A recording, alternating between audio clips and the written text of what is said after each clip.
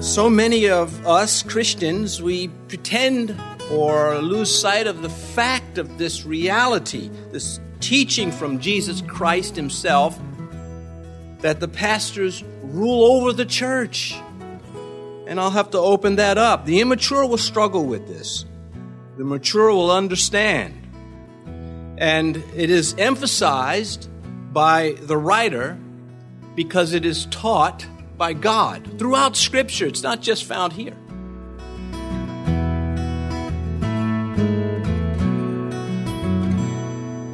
This is Cross Reference Radio with our pastor and teacher, Rick Gaston. Rick is the pastor of Calvary Chapel, Mechanicsville. Pastor Rick is currently teaching through the book of Hebrews. Please stay with us after today's message to hear more information about Cross Reference Radio, specifically how you can get a free copy of this teaching.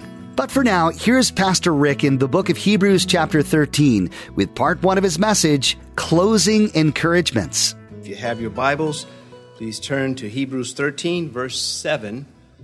We'll take 7 through 17. Verse 7. Remember those who rule over you, who have spoken the word of God to you, whose faith follow, considering the outcome of their conduct. Jesus Christ is the same yesterday, today, and forever. Do not be carried about with various and strange doctrines, for it is good that the heart be established by grace, not with foods which have not profited those who have been occupied with them. We have an altar from which those who serve the tabernacle have no right to eat. For the bodies of those animals whose blood is brought into the sanctuary by the high priest for sin are burned outside the camp. Therefore, Jesus also, that he might sanctify the people with his own blood, suffered outside the gate. Therefore, let us go forth to him outside the camp, bearing his reproach. For here we have no continuing city, but we seek the one to come. Therefore, by him let us continually offer the sacrifice of praise to God, that is the fruit of our lips, giving thanks to his name. But do not forget to do good and share, for with such sacrifices God is well pleased. Obey those who rule over you and be submissive, for they watch out for your souls as those who must give account. Let them do so with joy and not with grief, for that would not be profitable to you. In Jesus' name, amen. Verse 7. These are closing encouragements, incidentally. So before we read verse 7, for those of you who've not been following our consideration of this Hebrew document, just a quick overview of what's going on. The writer, who is very likely Paul the Apostle, is writing to Jewish Christians who are considering leaving the faith or mingling the faith with Judaism, leaving the faith because of Judaism, wanting to go back to the temple, since they had suffered such reproach and pressure from their countrymen, their family members. And so he writes this document to say, if you leave Christ, you are doomed. Your soul is doomed. Now, I know that doesn't match what many Bible teachers are saying. Well, once you're saved, you're always saved, and things like that. That's not what this document preaches at all, not even close. I'm sorry, I could disagree with even the biggest of the guns among human pastors. I'm not the only one, but we are in the minority. But you have to read it for what it says. It's better to take it as it's delivered than try to have it fit some theology. And so he's writing to them throughout this letter saying, you must stay with Christ. He gives them so many reasons. Now, he gave them in our last consideration, chapter 13 of Hebrews, verses 1 through 6, critical points of the faith: continue in love, marriage is sacred and undefiled. In this next session, he has closing encouragements for them. And it might serve as an awakening for some Christians who've never come into this passage and considered what it has to say. So let's now look at verse 7. Remember those who rule over you, who have spoken the word of God to you, whose faith follow, considering the outcome of their conduct.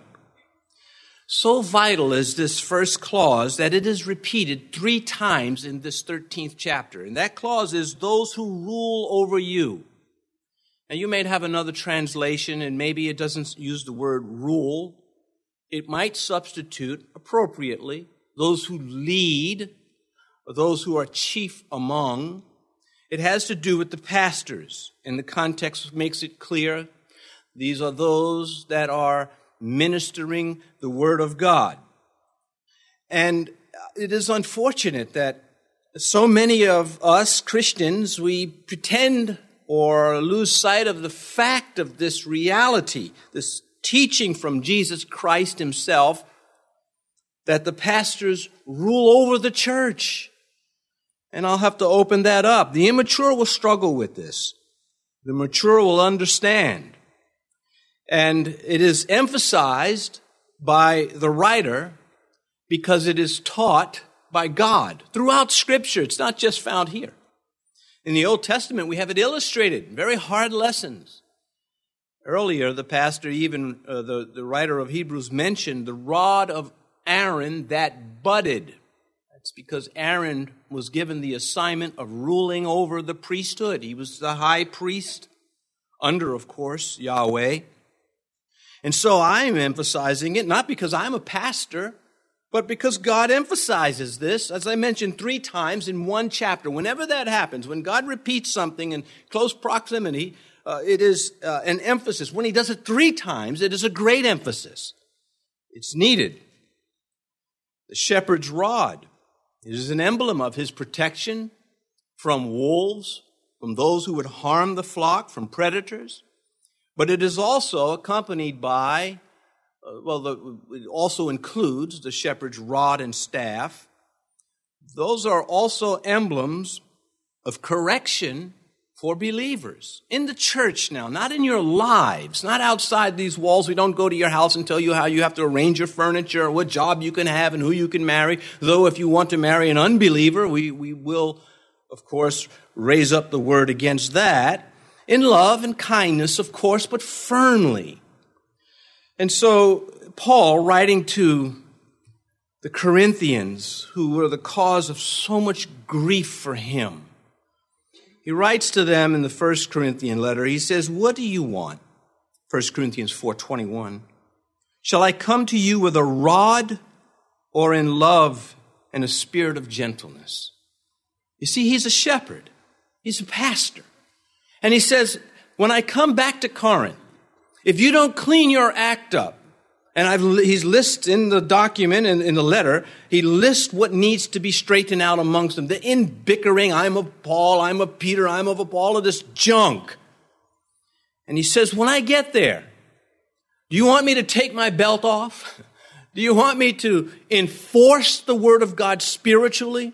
Or will you examine yourselves, clean this up, and then I can come and be gentle and do the work that a pastor loves to do?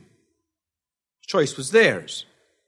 And Christians, especially today, looking at what we know from history in the church, and even in the early church, I should add, the apostolic fathers, those first leaders of the church after the apostles had died, they emphasized this very point. Ignatius, in writing to the Ephesians, he emphasized, he said, treat the pastors as though they were Christ. I'll expand on that. What would happen if you treated every believer as though they were Christ? We'd think twice about how we behave, would we not?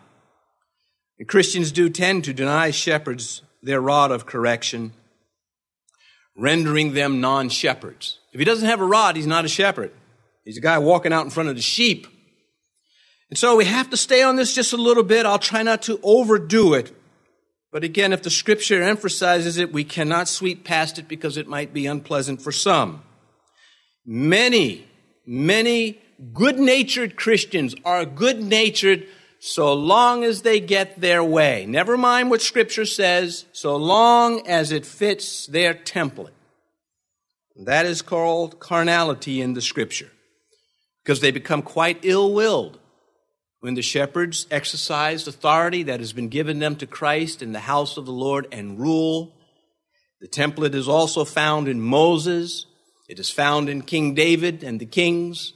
It is found in the Apostle Paul and Peter and John. Where do we hear Paul putting anything to a vote? You don't. Because he speaks what the Lord has told him. God doesn't put that to a vote. Now, there are some things you can kind of vote on, which brand of half and half you're going to use in the cafe. Will it be the generic one or will it be some name brand?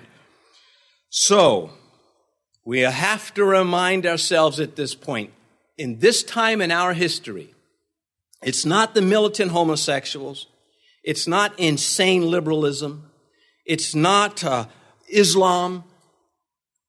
Christians are killing churches. Christians are doing it. The way they do it, well, the result is the church still continues to call itself a church. It just doesn't operate as one anymore. They continue to gather and sing songs and to the Lord, but they've walked away from obedience to the Holy Spirit, and they abandon such teachings as this, and why, I don't know, because they're not better off for it. We have, I think, in this church, many Christians who abide by these principles, and I think all of us are better off for it because it comes from God. Now, if I was the author of this verse, you would have good reason to reject it. But I am not. So we have to face it. There is legitimate use of authority even in the lives of Christians, because Christians tend to think, I'm saved, Jesus loved me, He died for me, therefore get out of my face. That's not Christianity. 1 Timothy chapter 5, he writes to the pastor, he says, let the elders who rule, you see, there it is again. Let the elders who rule well be counted worthy of double honor, especially those who labor in the word and doctrine. The teaching of the word. Take it away from the church, and what are you left with? A hollow shell, the husk. So let's reverse this verse. Look at that. It sounded weird. Forget those who lead you, who have spoken the word of God to you. Don't follow their faith. Ignore the outcome of their conduct. We see that happen. We see pastors caught in immoral sin and an entire congregation sweep it aside because he's popular. He's cuddly. I'm not that. I don't think I've been cuddly since I was in a blanket. 1 Thessalonians 5:12. And we urge you, brethren, to recognize those who labor among you and over you in the Lord and admonish you, and to esteem them very highly in love for their work's sake. Be at peace among yourselves.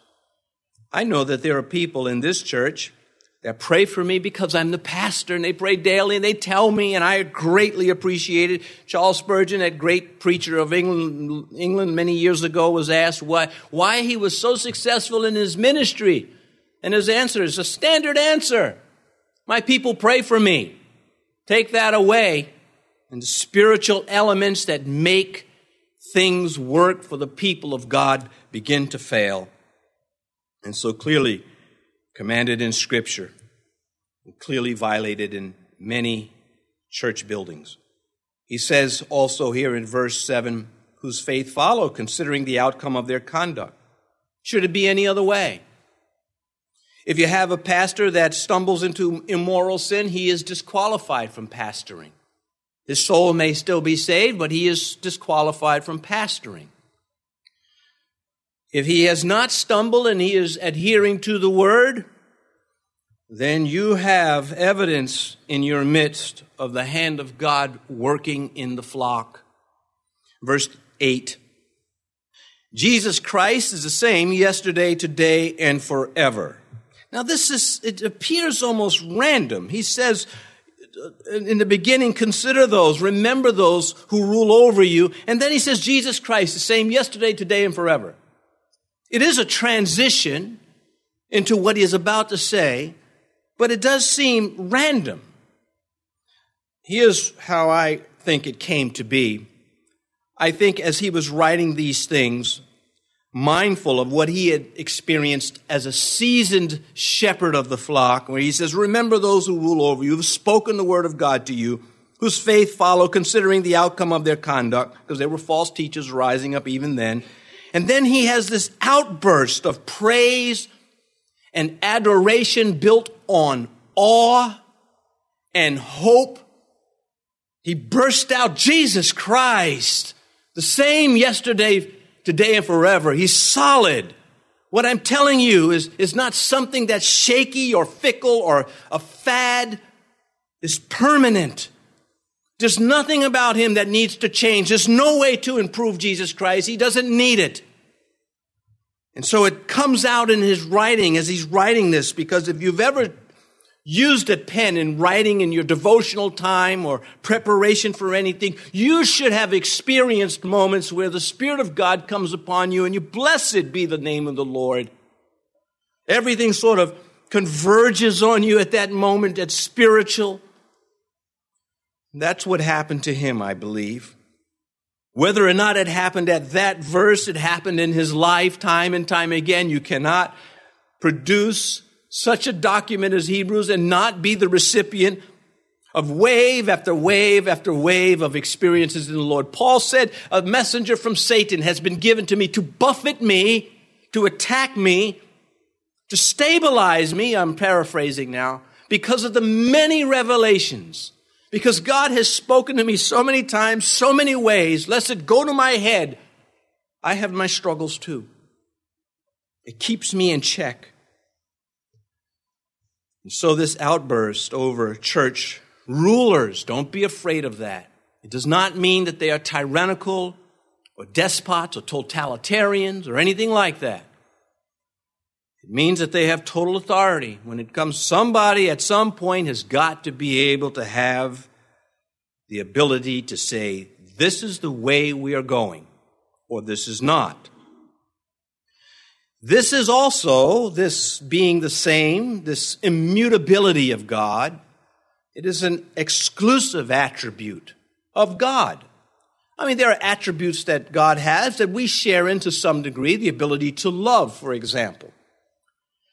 But this, to be unchanging, only an uncreated being possesses this.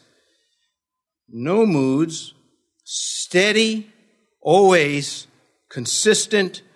We never have to wonder if God is in the mood to hear our prayers, if he is in the mood to love us. He does not change. He is perfect. Verse 9, do not be carried about with various and strange doctrines, for it is good that the heart be established by grace, not with foods which have not profited those who have been occupied with them. Well, this do not be carried about with various strange doctrines, heresies, man-made teachings that contradict what has been established in the Scripture. Strange ideas, things that don't belong, because they're false and they are harmful at the same time. Now, if you go home, or if you just go out to your car after service, and there's an uninvited stranger in your car when you get there, you know instantly you got a problem. Something's not right. Especially if you go home. How did he get in? What's his motive? It's the same with false doctrine. It's strange. It doesn't belong there. It's not been invited. It comes in out of line. Now, if you want to appease it, you go right ahead into heresy and do that. But if you want to serve the Lord, you will chase it out. There has always been those within the faith that call upon Christ who get tossed to and fro by anything that excites them emotionally, that they get it, ooh, I like that. Well, whether you like it or not is not paramount. That's secondary. What is primary, is it from God? Is it true? Because the false teachings that Satan injects into churches are meant to seduce. They're meant to appeal. They are fashioned in such a way that you say, ooh, that glitters. But it's not gold. When he wrote to the Ephesians, he said that we should no longer be children, tossed to and fro and carried about with every wind of doctrine by the trickery of men in the cunning craftiness of deceitful plotting. So Satan comes up with some new thing that the world just adores, and the Christians embrace it. We love what they're doing. Let's do it too. That's seduction. You say that hurts, hearing it. Well, if you're guilty, it will hurt. But that's where the healing begins. But if you harden up, how dare you preach the word? How dare you make that application? Your goose is cooked. So he says these things because he knows better. He knows what it's all about. When he says that pastors are watching over your soul, it's not just, I'm going to include this because it just sounds good. James will come along and remember, start getting your heads ready for James. If we could say it like this, Hebrews is the good cop. James is the bad one. James is going to rip us all open. He gives no mercy to carnal ways. He keeps the Spirit in front of us. When Jesus said, be perfect for your Father in heaven is perfect, James behaves like that's the only thing he heard. It's going to be good for all of us. Well, back to this, where he says, don't be carried about with various, there are many of them, strange doctrines. What is the alternative to sound doctrine? Harmful doctrine. It's not just bad. You know, you can bite into a piece of fruit and say that's bad and it not be harmful. But you can poison. Poison is harmful and it is bad for you. Jude, in his little letter that is a gigantic document, even in the early church when the apostles were still there, he says, certain men crept in unnoticed, who long ago were marked out for this condemnation, ungodly men who turned the grace of our God into lewdness and deny the only Lord God and our Lord Jesus Christ. He said, these guys have crept in unnoticed. Somebody was not discerning. Somebody thought everything is okay so long as Jesus' name is put on it. They are wrong. We are made strong by hearing what is right, not by hearing what is wrong. You know, when the writer says, bad company corrupts morals, he's saying spiritual scrubs will make you a scrub. Spiritual rejectors of Christ will make you reject the truths of Christ. You start settling for lesser things, for coarse things, for things that have no place on the table of Christ. Things that you'd never do or say in front of him, you begin to do and say and dismiss it under the guise of grace. And so 2 Timothy, Paul writing to the pastor says, for God has not given us a spirit of fear, but love and power to do right, to serve Christ and continue with him. And he adds this, and a sound mind. He's not giving you the spirit of fear, but of love and of power and of a sound mind. And how many Christians behave as though they've lost their mind? So we are on guard against these things. He continues in verse 9, for it is good that the heart be established by grace. Grace is undeserved kindness from God to you, and it is often undeserved kindness from you to others. That's grace. Obedience is not legalism. Enforcement of God's commandments is not legalism. Legalism is the enforcement of things that God has not commanded. Grace is obedience in the form of Christ's likeness, which is born out of love for Him. You've been listening to Cross Reference Radio, the daily radio ministry of Pastor Rick Gaston of Calvary Chapel in Mechanicsville, Virginia. As we mentioned at the beginning of today's broadcast, today's teaching is available free of charge at our website. Simply log on to crossreferenceradio.com. That's crossreferenceradio.com. We'd also like to encourage you to subscribe to the Cross Reference Radio podcast. Subscribing ensures that you stay current with all the latest teachings from Pastor Rick. You can subscribe at crossreferenceradio.com or simply search for Cross Reference Radio in your favorite podcast app. Tune in next time as Pastor Rick continues teaching through the book of Hebrews right here on Cross Reference Radio.